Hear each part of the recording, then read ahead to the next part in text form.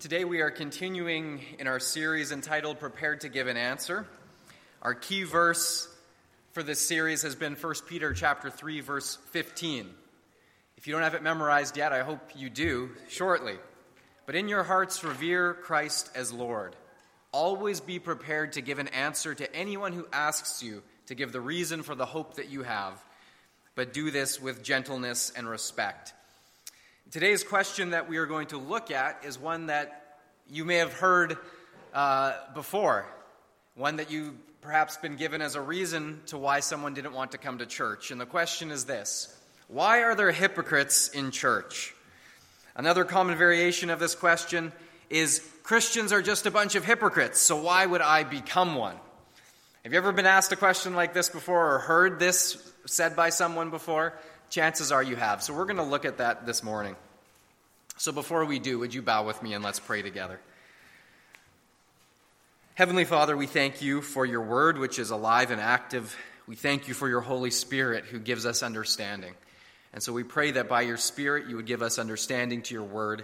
We pray that you would speak through it to each one of our hearts, Lord, that this morning we could understand this question and that we could be better prepared and equipped to give an answer to those who would ask us or to give their reasons for why they would not consider putting faith in you. And so we pray that as we look at this area, you would shine the light not only on this subject, but on our own hearts to show us, Lord, the way that we should go in response to this. So speak through me, I pray, in Jesus' name. Amen.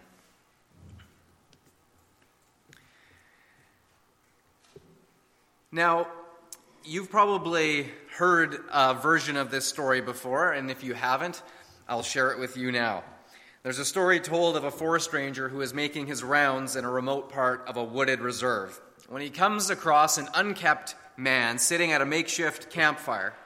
And to the ranger's astonishment, this man sitting at the campfire is roasting and eating a bald eagle. Now, this was a big no-no, of course, so the man was immediately arrested by the forest ranger and brought to trial for his crime. The judge asked the man, "Do you know that killing and eating a bald eagle is a federal offense?" "Yes, I do, Your Honor," replied the man. "But if you will let me argue my case, I'll explain to you what happened. You see, I got lost in the woods and I hadn't eaten for 2 weeks. Then, lo and behold, a bald eagle landed upon a nearby tree stump with a fish in his talons. So meaning to simply scare the eagle away, I threw a stone towards him, hoping he would drop the fish, which I could then eat. Unfortunately, my aim was off, and by sheer accident, the rock hit the eagle squarely in the head, killing it.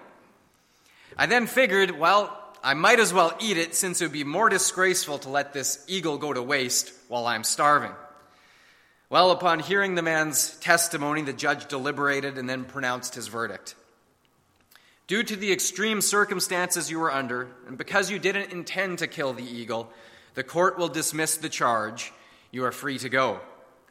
Well, the man breathed a deep sigh of relief.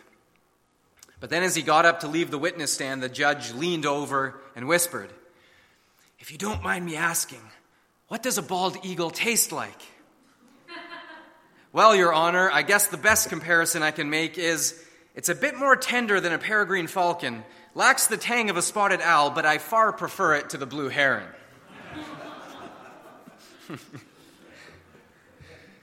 Now, we've all played the hypocrite in some way, shape, or form before.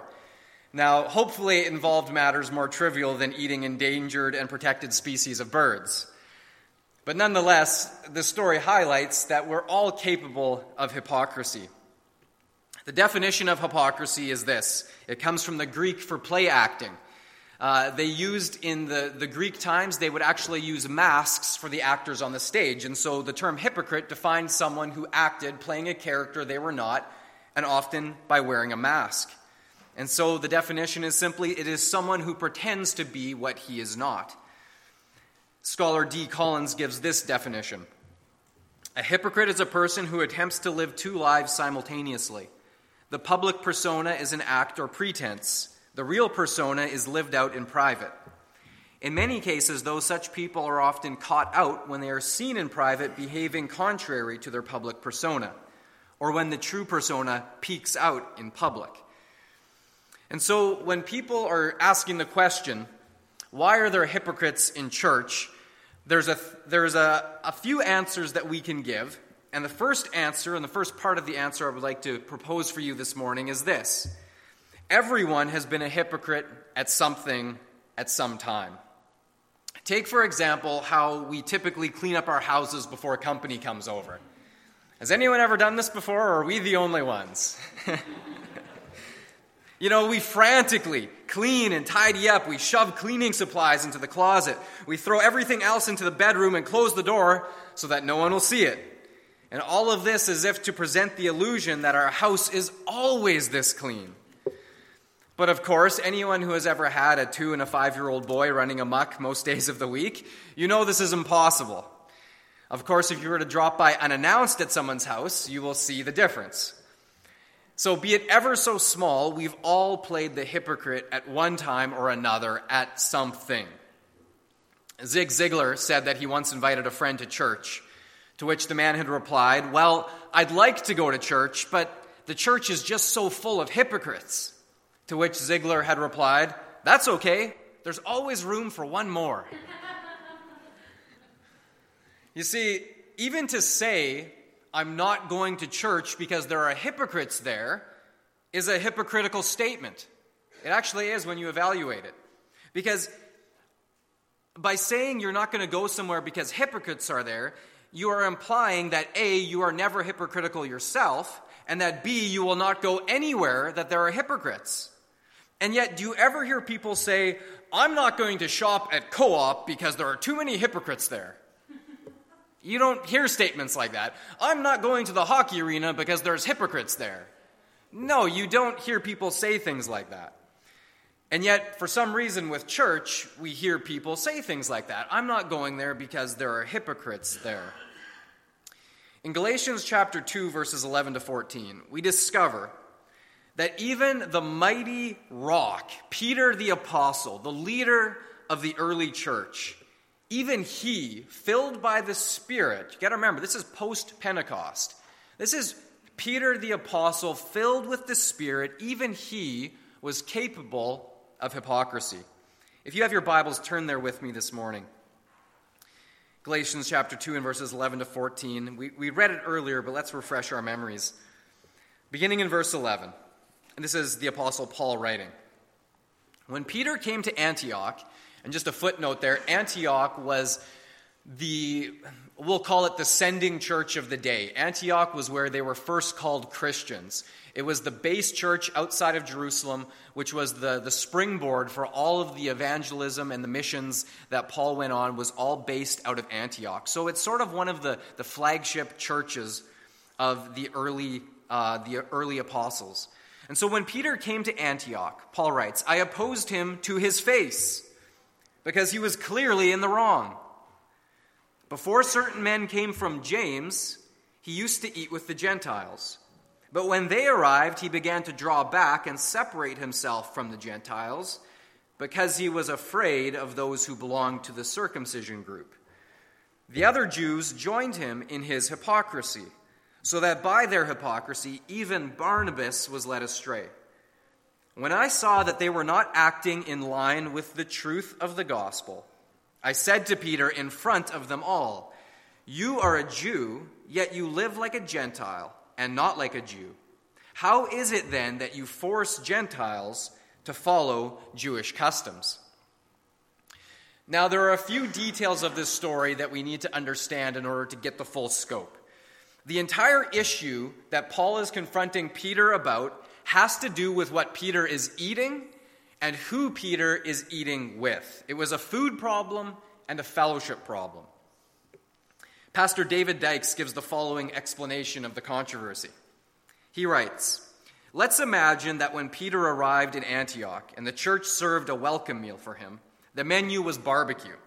And the church cook served beef brisket for those Jewish Christians who still preferred the Jewish dietary rules, but they also served pork barbecue for the Gentile Christians. And so when Peter went through the serving line first, everybody was watching. What would he take? And he proceeded to load down his plate with both beef brisket and pork barbecue. Then he sat down, and he sat down and ate not just with the Jews, but at a table with Gentile Christians. Everyone sighed with relief. They rejoiced to know that the gospel of grace had eliminated all the tedious rules and regulations of the Old Testament law. Everything was fine until some other Jewish VIPs came from the Jerusalem church. When they arrived, Peter suddenly changed his behavior. Instead of making a point of eating the pork barbecue and sitting with Gentiles, he's now worried about keeping up appearances with the other Jewish VIPs. And so now he's only eating beef brisket again and only sitting with other Jews according to the Jewish customs. And quickly others noticed, and they began to follow Peter's lead, even Barnabas. So now, to those of us who still don't fully understand what's going on here, you need to understand how important the Jewish dietary customs were of that day, and in fact still are to this very day. In fact, there are many McDonald's in Israel today, believe it or not. You can go visit ancient historical biblical sites, and up on a hill somewhere you'll find a McDonald's. They're kind of a clash of two worlds. And yet one of the things, even though McDonald's is very familiar, you cannot order a cheeseburger at a McDonald's in Israel. And the reason is because, according to the Mosaic law, you cannot eat meat and cheese together. And so therefore you cannot order a cheeseburger, and believe me, I know because I tried. You cannot get a cheeseburger, and they will not go to the back and make you one. Even though they might have cheese on the premises somewhere, you cannot order a cheeseburger. It is a big deal, serious stuff. And so when Peter showed all of the Christians that following these customs and rules was no longer necessary, it was a very big deal. And so for him to slide back into going according to the Jewish customs was to undermine the entire message of the gospel that he had been preaching. You must remember that it was to Peter who the vision was given of all of the unclean animals descending from the sky, the voice saying, "Arise, take, kill, and eat." And Peter says, "I've never eaten anything unclean, Lord. I cannot do this." And the reply is, "That which God makes clean is not unclean. Take, kill, and eat." And so Peter arises, he takes the unclean animals, the ceremonially unclean animals, and he eats these animals. And this is now the breaking of the Old Testament covenant, that it's no longer valid. We are now under the new covenant of grace. And so Peter knew full well what he was doing when he decided to slide back into the old Jewish customs. He knew better. And this was what his hypocrisy was all about. So now, by highlighting the fact that even Peter was capable of hypocrisy, this is not to condone hypocrisy. It is simply to help all of us recognize that no one, not even Peter, the leader of the church, is immune to it, be it ever so subtle. And the first step to breaking hypocrisy is to admit it. Admit that we are all capable of it. Robert Redford, the famous actor, was once walking through a hotel lobby, and a young woman saw him and followed him to the elevator. And with bated breath, she asked, "Are you the real Robert Redford?" And as the doors of the elevator closed, he had replied quickly, "Only when I'm alone." Are you the real Robert Redford? You see, we're all capable of it, and he recognized that within himself. Now, Paul doesn't tell us exactly how Peter responded to this correction. Paul makes it very clear that he did it in front of everyone so that everyone could hear the rebuke. It wasn't done just in private. So this might not have gone over so well, but we know from piecing it together from Peter's own letters and also from the letters of the Acts of the Apostles, we know that Peter did receive this rebuke and he repented of his hypocrisy, and we must do the same. And so in recognizing that we are all capable of it, and when people say, well, there's too many hypocrites in church, we just need to point out the fact, like Zig Ziglar did, there's room for one more. We're all capable of it, and the church is no exception. The second part of the answer is this: grace trumps the law. Now, though it was ever so subtle, Paul could clearly see that Peter's actions were actually undermining the very gospel of grace that Peter himself was teaching. In verse 16, Paul shared what he said to Peter. He writes this, "We know that a man is not justified by observing the law, but by faith in Jesus Christ. So we too have put our faith in Christ Jesus, that we may be justified by faith in Christ and not by observing the law. Because by observing the law, no one will be justified." Now, to the outside world, the fact that Peter, the leader of the church, was caught in a hypocritical action, it would validate their position that the church is full of hypocrites and that therefore they have no need to become a Christian because we're all on the same level. Well, the Christians are hypocrites, I'm a hypocrite, we're all on the same level, I have no need to become one. But this thinking comes from an incorrect view and misunderstanding of what the church is and how salvation is received. For you see, the church is not full of perfect people. The church is full of forgiven people. There's a big difference. The church is not this museum for saints. No, it is forgiven sinners. And yes, once we are forgiven in Christ, we are called saints. But there is a difference between saying that this is now a collection of perfect people. So yes, if we were all saying that we're all perfect from this day forward and we will never sin again, then yes, they would be valid in saying that because the church is full of hypocrites, therefore I have no need to become one. But that's not how salvation works. You see, a Christian is not justified in the eyes of God by their good actions.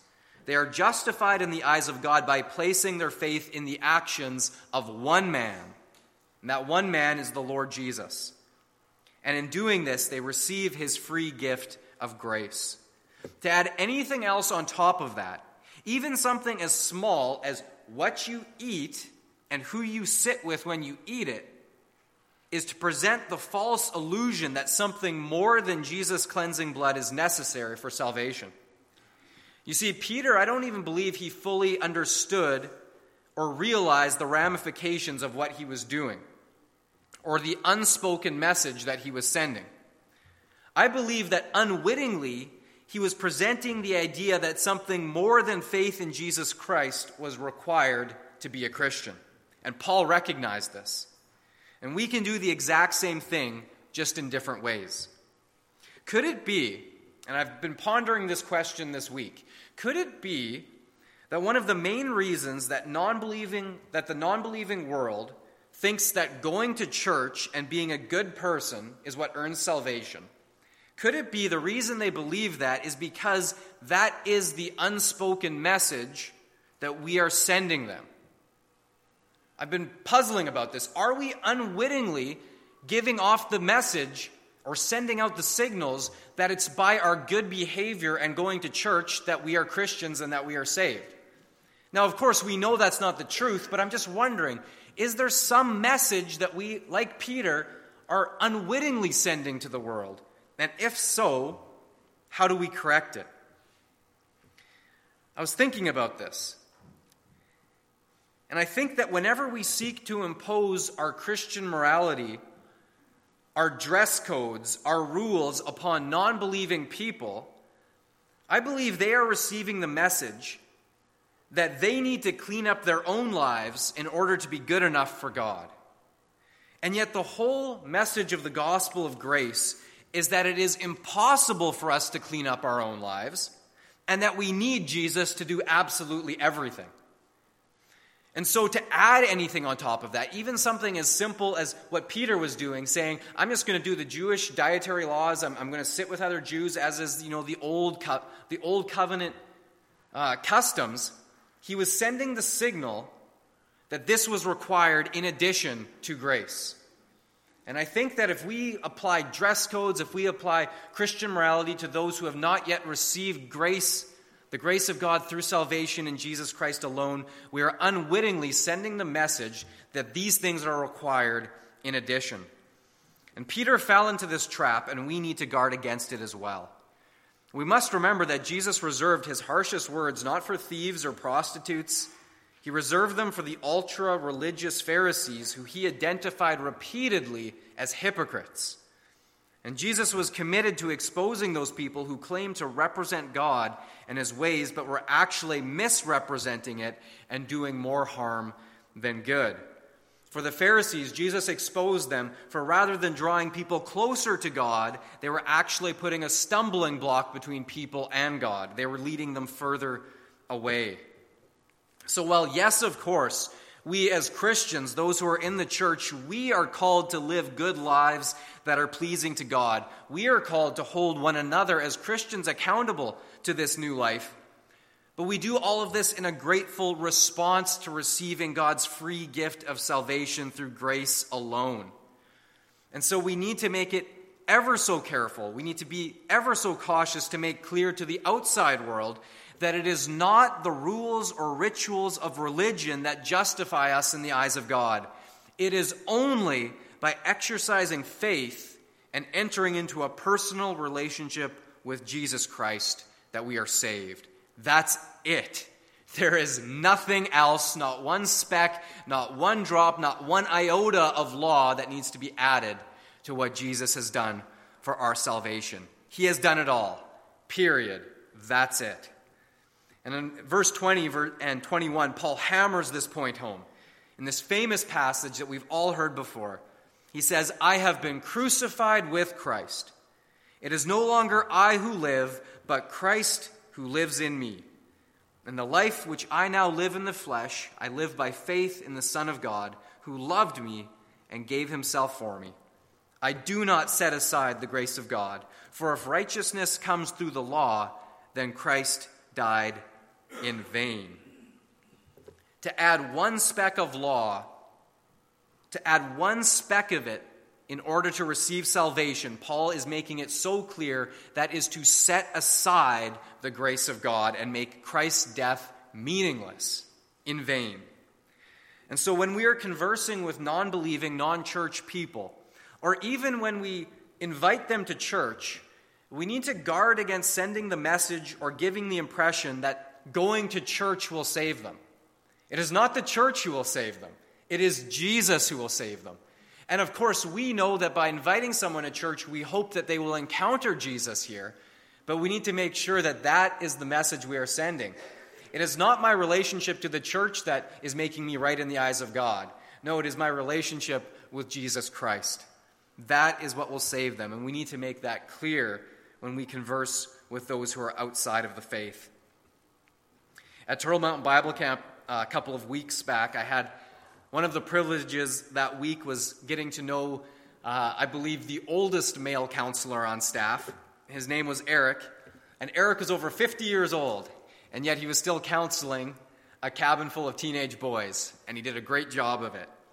And Eric was a firefighter in Winnipeg, and he had given up a couple of weeks of his summer to come and work at Bible camp, and he was a wonderful, a spirit-led man who loves Jesus and loves talking about him.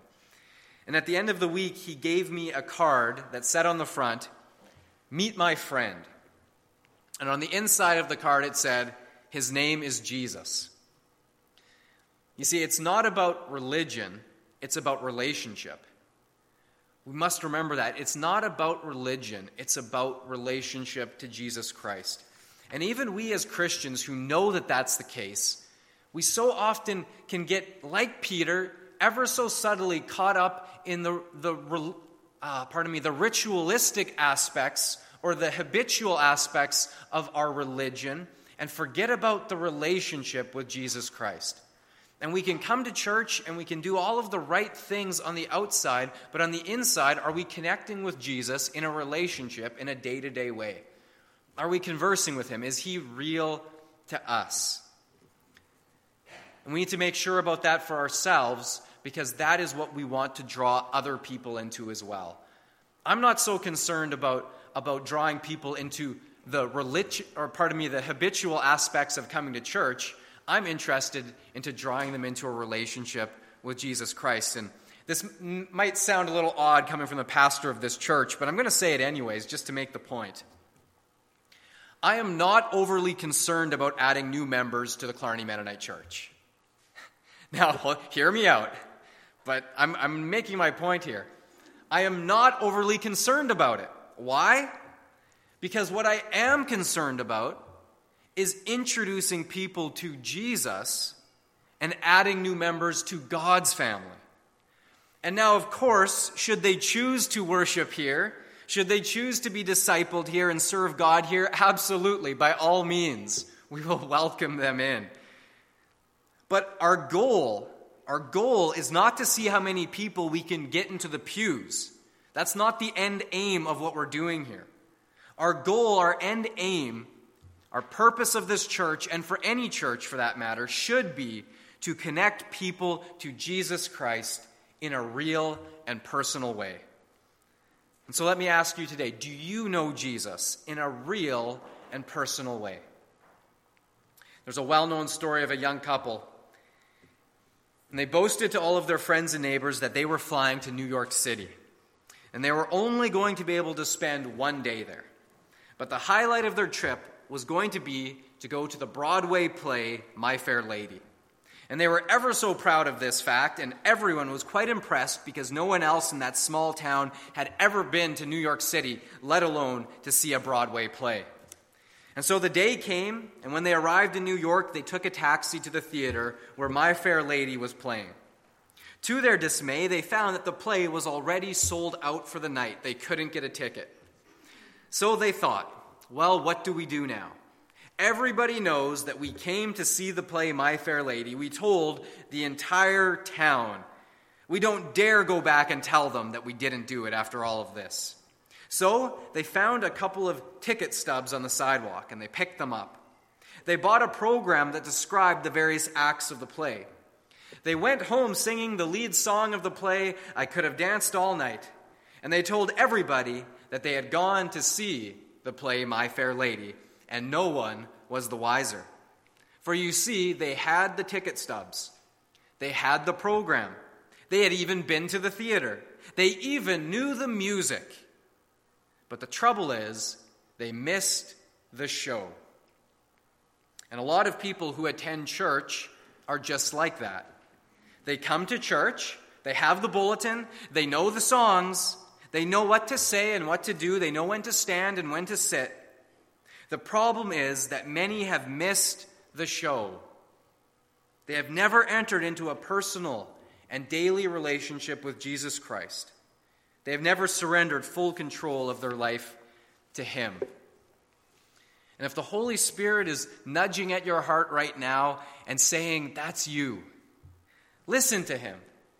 He loves you. He is calling you. He wants you to enter into that relationship. If He's nudging at your heart, allow His free gift of grace to trump the rules that you thought were good enough. Only Jesus is good enough to make us right before God. As Paul says, I am crucified with Christ. It is no longer I who live, but Christ who lives in me. And so the wonderful thing is that now, when Christ is in me, when He looks at Danny Greening, and when He looks at you, if you are in Christ, if Christ is in you, He no longer sees your hypocrisy, your guilt, or your sin. He sees Jesus. And so now you are justified in the eyes of God. You are right with the Father, not because of what you have done, but because of what Jesus has done on your behalf. And so He looks at us, and He sees Jesus. We are covered by His grace. And that is enough, and that is all. And so may we live this out in a real way. And may we show the world that it is not our religion that saves us. It is not coming to church that saves us or going through these motions. No, it is what has happened on the inside. It is what's happened in our hearts, our relationship with Jesus Christ. He has saved us, and so now what we do on the outside is an overflow in response to what He has done on the inside. Let's pray together. Father God, this is one of those subjects that, even for myself this week in preparation, it touches on a nerve. Because, Lord, we know, each one of us, that there are times where we play the hypocrite, where we know we've done something that is against your ways, against your will. And so, Father, for this, just as when Peter was confronted, Lord, if you've, by your Spirit, confronted any one of us in an area of hypocrisy in our lives, Father, show it to us and then give us the strength to repent of it, just as Peter did. To say we're sorry and to turn away from that and towards you. And And so, Father, even as we do so, we also pray that each one of us would recognize and realize in this moment that it's not about going through the outward actions that make us right with you. It's all about a relationship with you, Lord Jesus, in a personal way, what you've done in our hearts, by cleansing us with your grace, by your shed blood on the cross. And nothing that we've done can add to that. Nothing that we will ever do can add to that. Not one speck of it. And so we thank you that it's a free gift that we can freely receive and enter into this personal relationship with you. And so, Lord, if there's anyone here this morning who just feels you nudging, saying, that's you, enter into this relationship, I pray that you would, by your grace, just take them by the hand and lead them to your heart. I pray, Father, that we as a church would be good witnesses in this community of showing this town your heart, that it's about a relationship with you and nothing less.